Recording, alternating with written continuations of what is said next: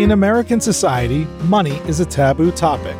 We're taught at a young age it's improper to talk about it, but we're also bombarded with messages about the power and importance of money in our everyday lives. And by not talking about it, we miss out on the skills and lessons we need to effectively understand and financially plan. That changes today. Welcome to Money Tales. Hosted by Sandy Brager and Cami Doder, Money Tales brings more than 35 years of combined professional experience in personal finance to demystify money and demonstrate what it's like to speak openly about personal financial matters. Join us each episode as they interview modern-day movers and shakers about how money decisions intertwine with their daily lives in order to give you better insight into productive financial conversations.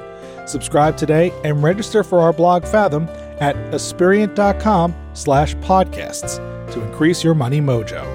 And now, here's Cami and Sandy. Hi, this is Cami. Dan Vliet is our guest this week on Money Tales. Dan is the executive director of the Smith Family Business Initiative at Cornell University. Dan tells us that in 2009, when his mom died, she had a condo, a used car, and a few $1,000s. She didn't have a will. Dan goes on to share that his older brother felt like he had done more to help their mom, and he deserved her leftover resources as a result. This caused a rift in the family, and the two stopped talking. Dan knew the break with his brother was about the relationship and not about the money. Dan shares that because he stands in front of a classroom and teaches about healthy communication in a family and not creating divisions along family lines, he never felt right because his own family story lurked in the back of his mind. This made Dan realize it was time to reconnect with his brother. He wasn't looking to blame, he was seeking to understand.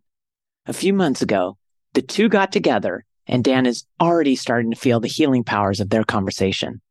Hi, this is Sandy. Here are 3 key Money Tales conversation topics Dan hits on in this conversation. First, wealth is relative. It's important to keep that in mind, especially in matters of family where the dollar amounts are often irrelevant because emotions can run very high. Second, when heading into important money conversations, consider writing down your thoughts first to help keep you organized and focused on what you want to say. And third, setting expectations for kids is key to family money conversations. We hope you share this episode with a friend, and please subscribe to Money Tales on your favorite podcast platform. Now, onto our conversation with Dan Vliet. We're thrilled to have another great Money Tales conversation with our guest today. Hi, Sandy. I want to share, Cami, I was on a hike recently, and usually I listen to podcasts. And on this particular hike, I decided I wanted to listen to some music, and I opened Spotify and I was inspired to search money. Oh, what'd you find? Money, money, money, money, money. There are so many money songs, many that I'm aware of, know, and love, but others that I didn't know. And it was really quite interesting. First off, just from a playlist perspective, there were a couple that really caught my eye. There was songs about money. That was the playlist? Yep, that was the name. And then the other one was Money Manifestations, which I really loved. Wow. Because I just love that mindset. So I listened to many of these songs. I just kind of kept going through. There's tons and tons of hip hop songs about money. There's some great songs going back to the 70s and 80s about money. Certainly Hall & Oates' Rich Girl, Madonna's Material Girl, Donna Summer's She Works Hard for the Money.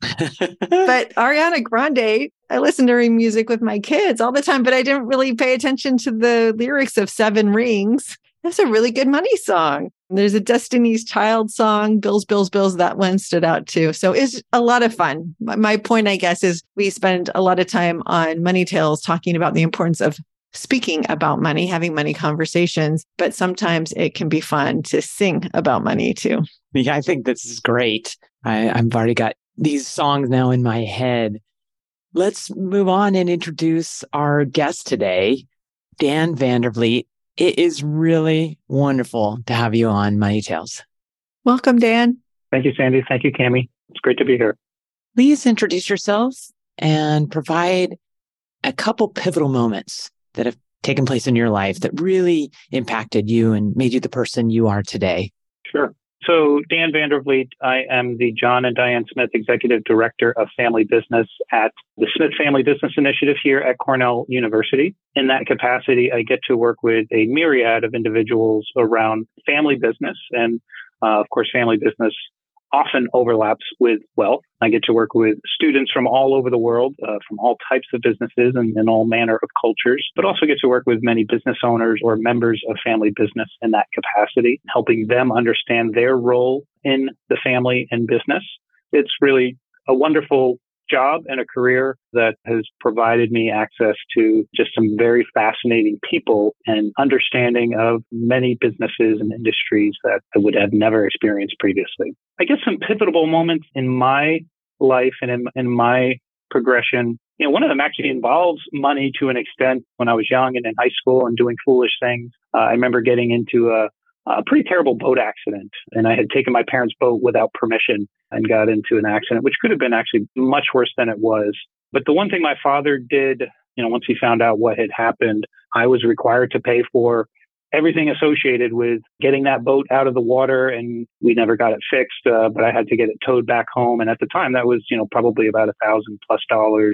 Didn't like my father at the time for it, but, I think that was a pretty serious lesson that I had to learn at the time, both financially, but then also it was at a pivotal point in my life in terms of taking responsibility and maybe not partying so much and being aware that our actions have many consequences. And I would say the other pivotal moment in my life was coming here to Cornell. Previous to Cornell, I had been at the University of Vermont doing similar work with family businesses, but had the great fortune to be the founding director of the Smith Family Business Initiative here, which only came about thanks to a $10 million gift from John and Diane Smith. They wanted to see more work done for family businesses. Oddly enough, not many schools really have active family business programs. Most schools love entrepreneurship. It's sexy, and we all want to create a business and grow it and sell it and talk about how much money we sold it for. But sustaining a business doesn't often seem as sexy for many, even though it's really family businesses that are the backbone of the economy. So thanks to that gift, the Smith Family Business Initiative was created, and I had the opportunity to come here and help grow this program. And it's been the gift of a lifetime to be able to do what I do. That's so powerful. Dan, would you tell us a little bit more? It was a really interesting story from your high school years with the boat, and I'm glad it wasn't a worse accident, and what your dad was teaching you. Would you share a little bit more about how money was handled in your home as you were growing up, and whether you were having conversations about it and how were values being demonstrated or talked about?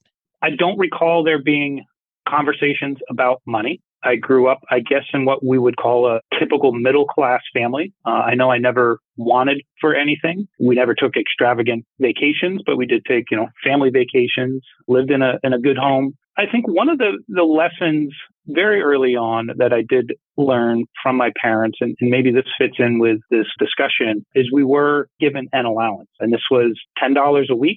But we were only given that allowance because on the refrigerator, there was a chart of chores. And there were four of us, four children in our family. And those chores would rotate each day. Is it the wheel? Kind of a wheel. My dad did it. He was an engineer, so it was more of a grid, an early spreadsheet is really what it was. Okay. And it was, the typical wash dishes, sweep floor, laundry, you name it. On Friday of each week, we'd get $10 allowance. And I think at some point later on, I think my allowance was up to $20, which was actually quite a bit back in the 80s.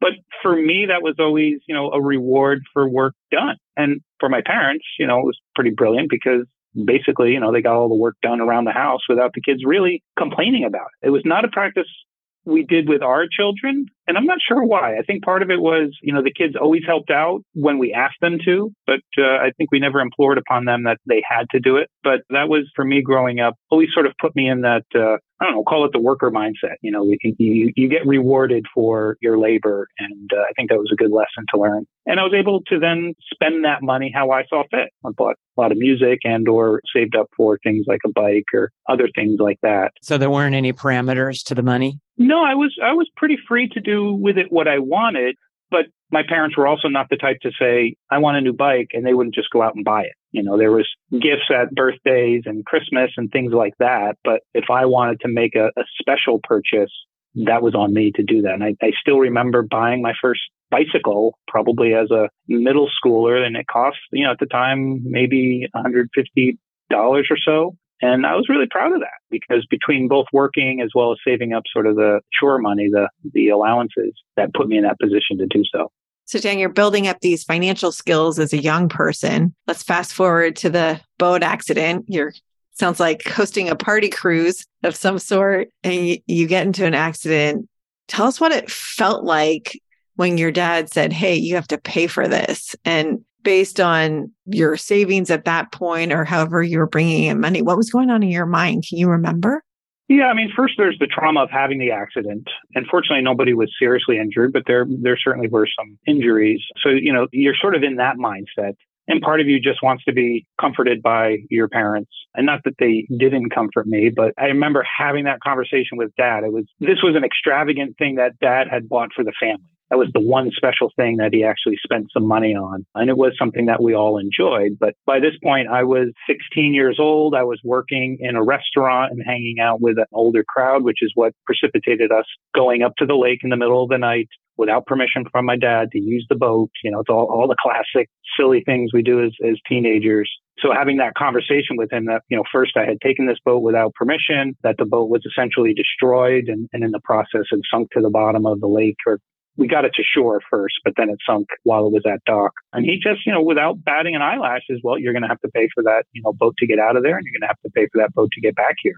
And I sort of expected that. That was my dad. It was always about responsibility, and, there was no sort of arm around the shoulder, sorry about this, son, we'll take care of it type thing. It was, I had done something pretty bad, and there's a consequence to pay for that. And as much as I probably didn't like it at the time, I look back on that now and I know there's been similar lessons with my children where as a parent, you provide as much as you can, but there are limits to what you will do. And then, there's a point at which you say, okay, well, this is on you at this point.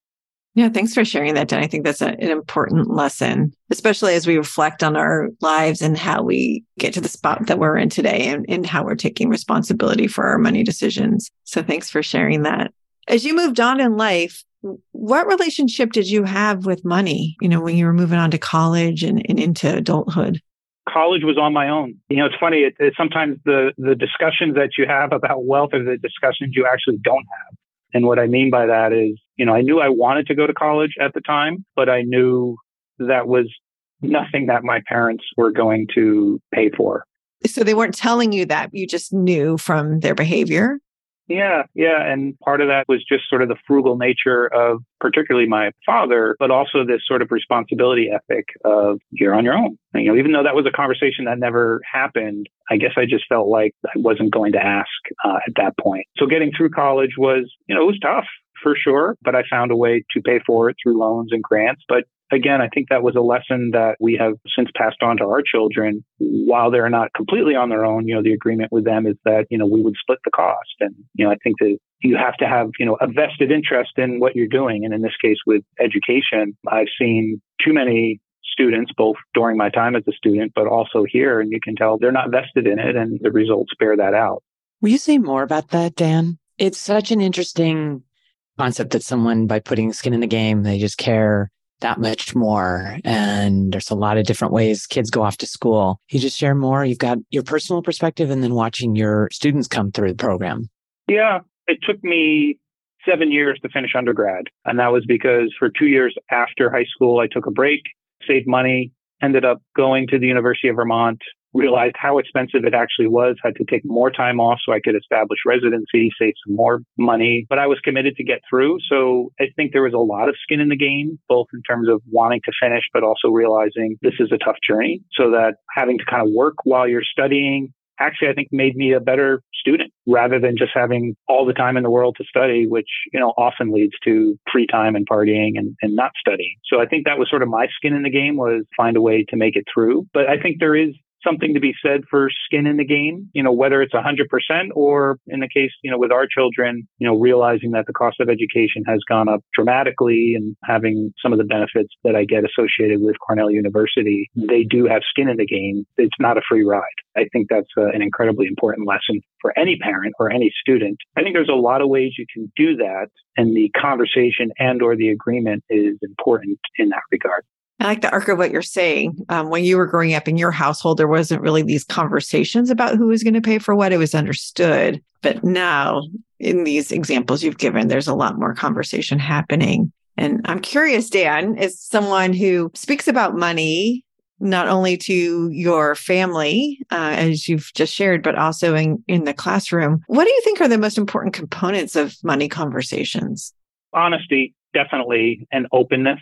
I think there's an acknowledgement that with money and or wealth, there is a responsibility that comes with it. So, I get to work with many students who frankly come from very significant wealth. I've seen many of them are very well grounded, and I think I would attribute much of that to the education that their parents give them around the responsibility that comes with that. Granted, they have access to maybe tools and education that maybe some others do not, but I think acknowledging that wealth does come with privilege. It does come with responsibility as well. For the most part, the students that I work with, they really do try to downplay it in their lives here as students, meaning they don't flaunt it, just because they come from a well-known family or a significant business. That's not something they flaunt. If anything, they actually try to hide it and live, what we might call normal lives. Dan, what got you interested in family business? It really was kind of an accident. My career arc took me back to the University of Vermont after graduating there. Was working in continuing ed at the time, so what we would call non-traditional learners. I had worked with a number of business owners around what we now call exec ed. And frankly, I had a good relationship with the dean of the business school at the time, and there was a small family business program there. And she literally said, you know a lot of business people, this might be something good for you, because the director had left. But what happened then, Cami, is that I really found a groove, meaning this was 2003. Family business as a field of study was still sort of new and fresh then. And it was something that really appealed to me. I love the interpersonal nature of it. I love having the conversations like this about it, the ability to sit down with a business owner and have them share very intimate and personal things with you that they probably don't share with their own business peers, or sometimes they don't even share with their own family, at least to begin. It's sort of the conversations that come as a result, and the ability to hopefully connect them with either other people or resources that help them understand they're not completely alone in this journey. And that just really sort of took root and flourished, and had a great time at the University of Vermont, first learning that as well as building the program there, which opened the door to the opportunity here at Cornell. Dan, would you share how your work impacts your personal financial life beyond the paycheck, but just in terms of conversations, insights you've learned from working with family businesses?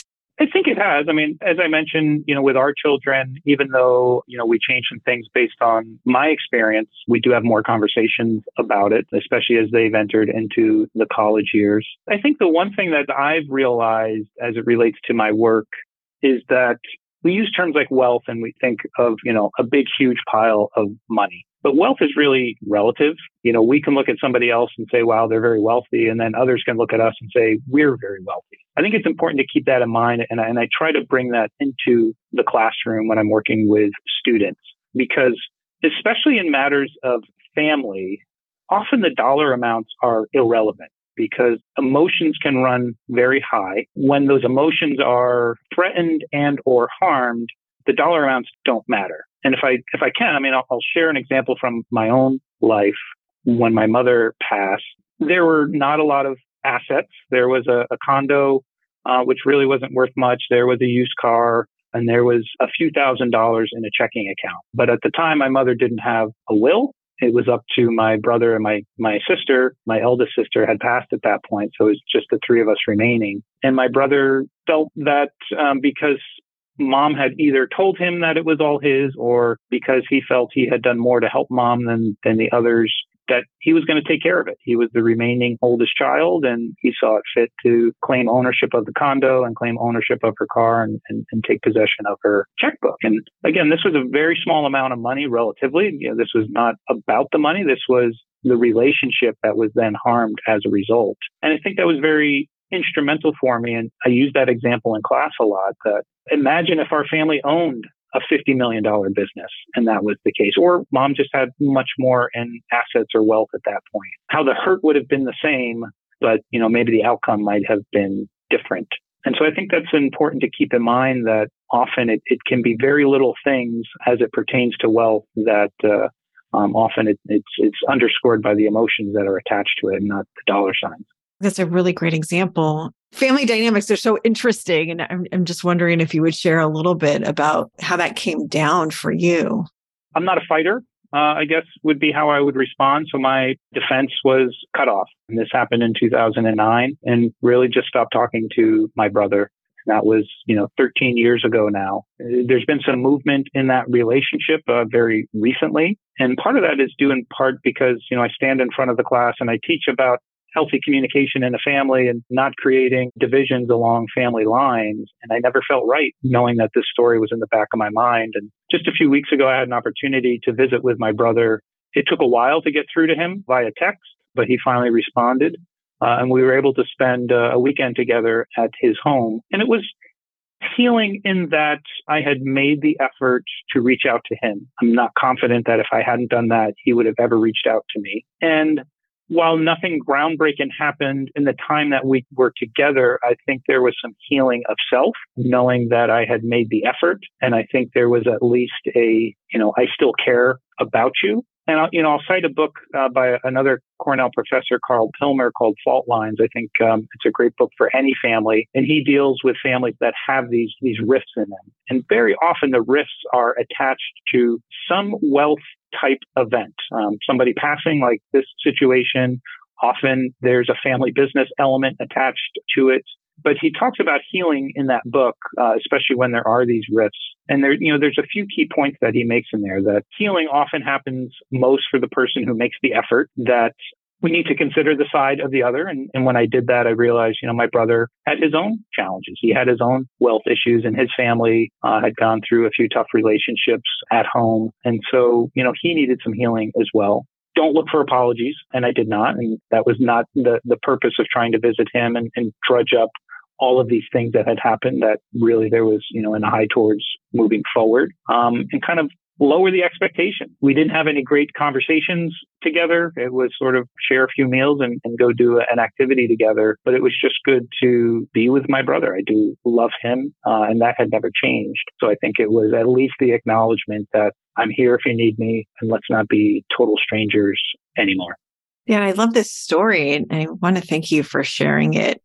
I think so many of us can relate to just that. And the story you shared of your family reminds me of situations I've had with clients that I work with. And there's a question that I've learned to use that's been very effective when things come up in the family. I find asking, well, how does this change your life, to be an interesting conversation, because it can really put the money aspect into the right place, and it can allow someone to see that it isn't about the money at all. It is about the deeper relationships and how we're relating to each other. And it can take some of the pressure off. So not the perfect question for every situation, but one that I've found helpful. We need those icebreaker type questions to start the conversation. And then I would like to ask you, Dan, looking back now to 2009, if you could go back in time, would you have done anything differently? Yeah, I remember that moment. We were all together for my mother's funeral. Everyone had left, and it was just the family. It was just my sister, my brother, and I. And, here I am, the family business guy, thinking I have all the skills and tools to have an effective family conversation there. And when we tried to have that conversation, my brother shut it down very quickly. And I remember leaving the house and driving back to Vermont, where I lived. And it was a long, quiet drive with my wife and children. And, my sister and I sort of processed a little bit, but we never really went back to Scott. I think our reaction was, this isn't a big chunk of money. It's not worth it to try to fight or take legal action. And I'm not sure we would have if it was much more. But what would I have done differently? I'm not sure it would have changed the outcome, but I think maybe capturing my thoughts more effectively in writing and sharing them both with my sister and my brother at the time might have helped. Maybe it just even helps you. Yeah. And I'm a better writer than a talker anyway. I think it just allows you to organize your thoughts and get them in order rather than in a family meeting like that, which can get emotional. And especially in that situation, that was not what I was prepared to hear. Like, when you just get completely shut off, just didn't really have a comeback for that. So maybe collecting myself and at least, similar to making the effort to go see him recently, at least that letter is sort of the effort to say, here's what I'm thinking now that I've had time to really process this. And I think you have to be careful with that because sometimes those letters can get just as emotional as a conversation. So sort of taking all the same things that, I went into the meeting with him a few weeks ago of not looking to blame. I just want to understand why this is the action you're taking. Here's my side of the story. Here's what I think is either fair or considered normal in a situation when somebody passes and there's not a will. So, not to use that as sort of a weapon, but more as a conduit to hopefully a conversation that could happen. Dan, what are your favorite money conversations? One of them is how we use it for good. One of the things that I did during COVID, we're all sort of hiding in our homes, right? And we're not supposed to, we're supposed to social distance from everyone. And I did a little sort of fundraiser in our community, and I would organize what I would call these soup and brew hikes with my group of friends. So we could hike, we could technically stay socially distant. I would make soup and people would bring often their own brews. I would ask for donations and be able to collect that money. And over the course of 2 summers, we raised, I think, close to $3,000 that we gave to our local soup kitchen. And so that was a good conversation to have with the kids, that here I was doing something that I liked doing, but could also in that process with my friends and, people I knew, be able to raise money, not a huge amount, but we also live in a very small town. So it actually had some pretty good impact there. So I think the conversation that, I do love having with the kids and even with my spouse is, how can we have fun doing things like that? And we've done some other things for that soup kitchen, like a Super Bowl Squares fundraiser that actually raised, I think, about $1,000 for Super Bowl last year. So those are fun. They were fun things to do, but also fun to say, how can we have some sort of impact? We're not a wealthy family per se, but I think it's relative to our situation, what we're able to do. Hey, Dan, what's your next money conversation going to be and who's it going to be with? Probably with my daughter, Kate. She's a student here at Cornell. And, it's funny, her path through college is looking very similar to mine. It took me 7 years from the time I graduated high school to when I finally got my degree because of a few starts and stops. And she's going through the same. Some of this was due to COVID. Some of this has been due to her own sort of trying to figure out what she wants to study and having to sort of change majors mid-course. Right now, she's taking a semester off. And I think the conversation with her is, if you re-enroll per our agreement, we will support you because you'll be in school at that point. But if you do not, you're on your own. And, she's 23 years old. She has jobs here in town, but, it's incumbent upon her to pay her rent, pay her expenses. And we've provided her with a car, which is an old car, and it could break down at any time, and at that point, it'll be on her to fix it. And that's the conversation. And I do ask her from time to time because she's a very independent young woman and, doesn't come forward with a need. How's your financial situation, Kate? And because I am concerned, she is working, but rent is expensive, as is cost of living and all those groceries and things. And so, and she's always like, good, I've got money saved up and I can make it through to next May paying the rent that I'm paying now. I've become more comfortable with those conversations with her over time. So I do think they take practice. I never want to pry, because she is an adult. I don't want it to be like, I'm offering help or trying to help save her. But, at the same time, I just want to make sure that she's in a good place. And if there is something that we can help with, we're in a position to do so, not necessarily financially, but other ways. So I think that's an ongoing conversation with my daughter. Those conversations take practice. What a great, important message. Totally agree. Like anything you get good at, it takes a lot of practice. Sounds like a wonderful conversation that you're going to have, and we wish you luck with it. Thank you for sharing your life, your being a student of life and sharing those stories with us, as well as your role at the Family Business Center there at Cornell. Really appreciate you sharing so much with us, Dan, on Money Tales. Well, this has been great. It's always great to talk about it. I don't get an opportunity to do so. And these are conversations that do need to happen, and they probably don't happen enough. Thanks for listening to the Money Tales podcast. If you've enjoyed this episode, share it with someone you think would benefit from listening, and leave us a review on your favorite podcasting platform. Your ratings and reviews help more people find our podcast. If you're inspired to gain clarity and peace of mind about financial matters, don't hesitate to reach out to our team at Asperient. Go to Asperient.com/start a dialogue. Or you can email Sandy and me at podcasts@Asperient.com. See you next time.